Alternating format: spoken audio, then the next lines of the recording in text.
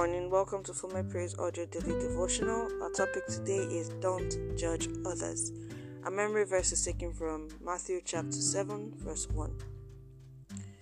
Recently, a popular Nigerian artist announced her engagement online and posted lovely pictures of herself and her husband-to-be.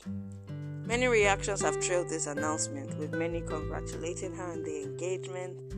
However, her engagement photos have attracted some controversy, with a few making libelous statements about her. According to Wyandia, when you judge another, you do not define them, you define yourself.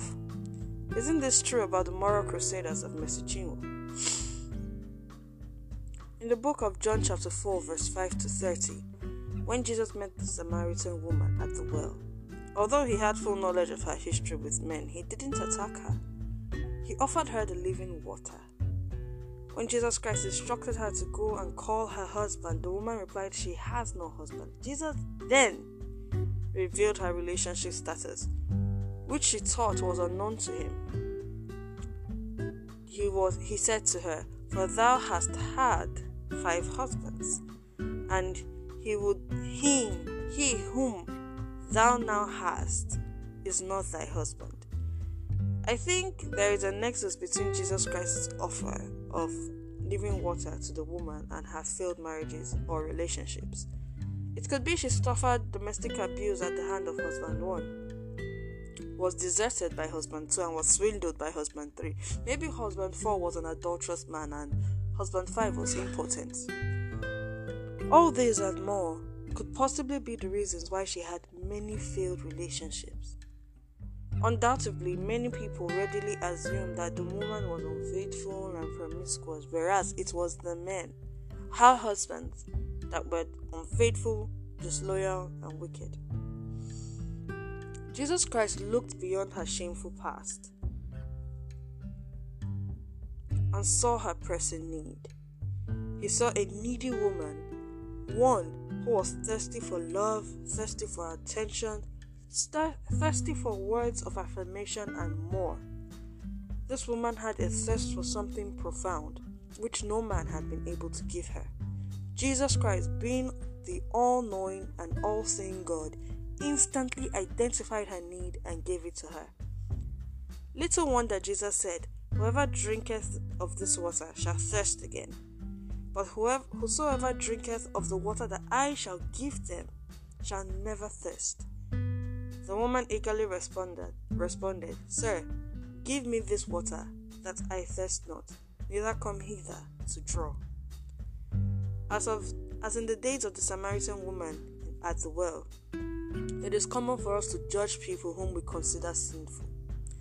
Although the Bible doesn't state that the Samaritan woman was an object of gossip or ridicule in her community, I'm pretty sure that many people judged and criticized her because of her many failed relationships.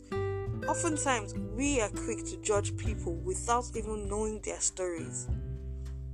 Even when we know their story, we lack the discernment to know the person's pressing needs. So in an attempt to advise them, we reprove them more than we instruct them unto righteousness. Jesus Christ never does that. No matter the sin you commit or the wrong you make, Jesus Christ forgives you first and offers you salvation. He doesn't judge you or condemn you or crucify you. He shows you a better way of living. Beloved, if we claim to be followers of Jesus Christ, then we should emulate his character. Jesus Christ is full of compassion and mercy. He doesn't judge anyone, but offers the gift of salvation to everyone.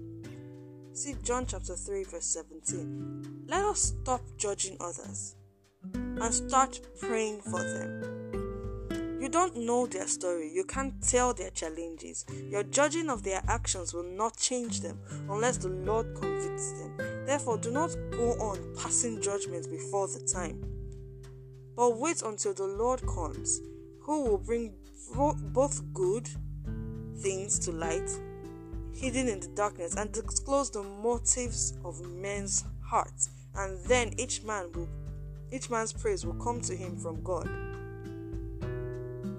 May God help us. Let us pray.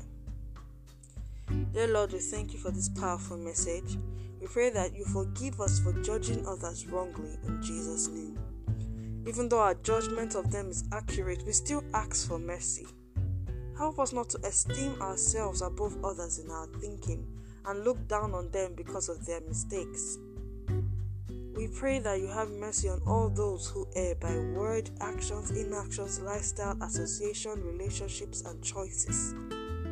We pray that the Holy Spirit convicts them of their wrong. Lord, help them to repent. Thank you for today is a blessed day. We ask that you bless the works of our hands this day in Jesus Christ's name. Thank you, Father, for the answered prayers. In Jesus' name, amen. Thank you for checking in today. Have a blessed week ahead. God bless you. Don't forget to check in the rest of the days this week. God has something special in store for you. Amen.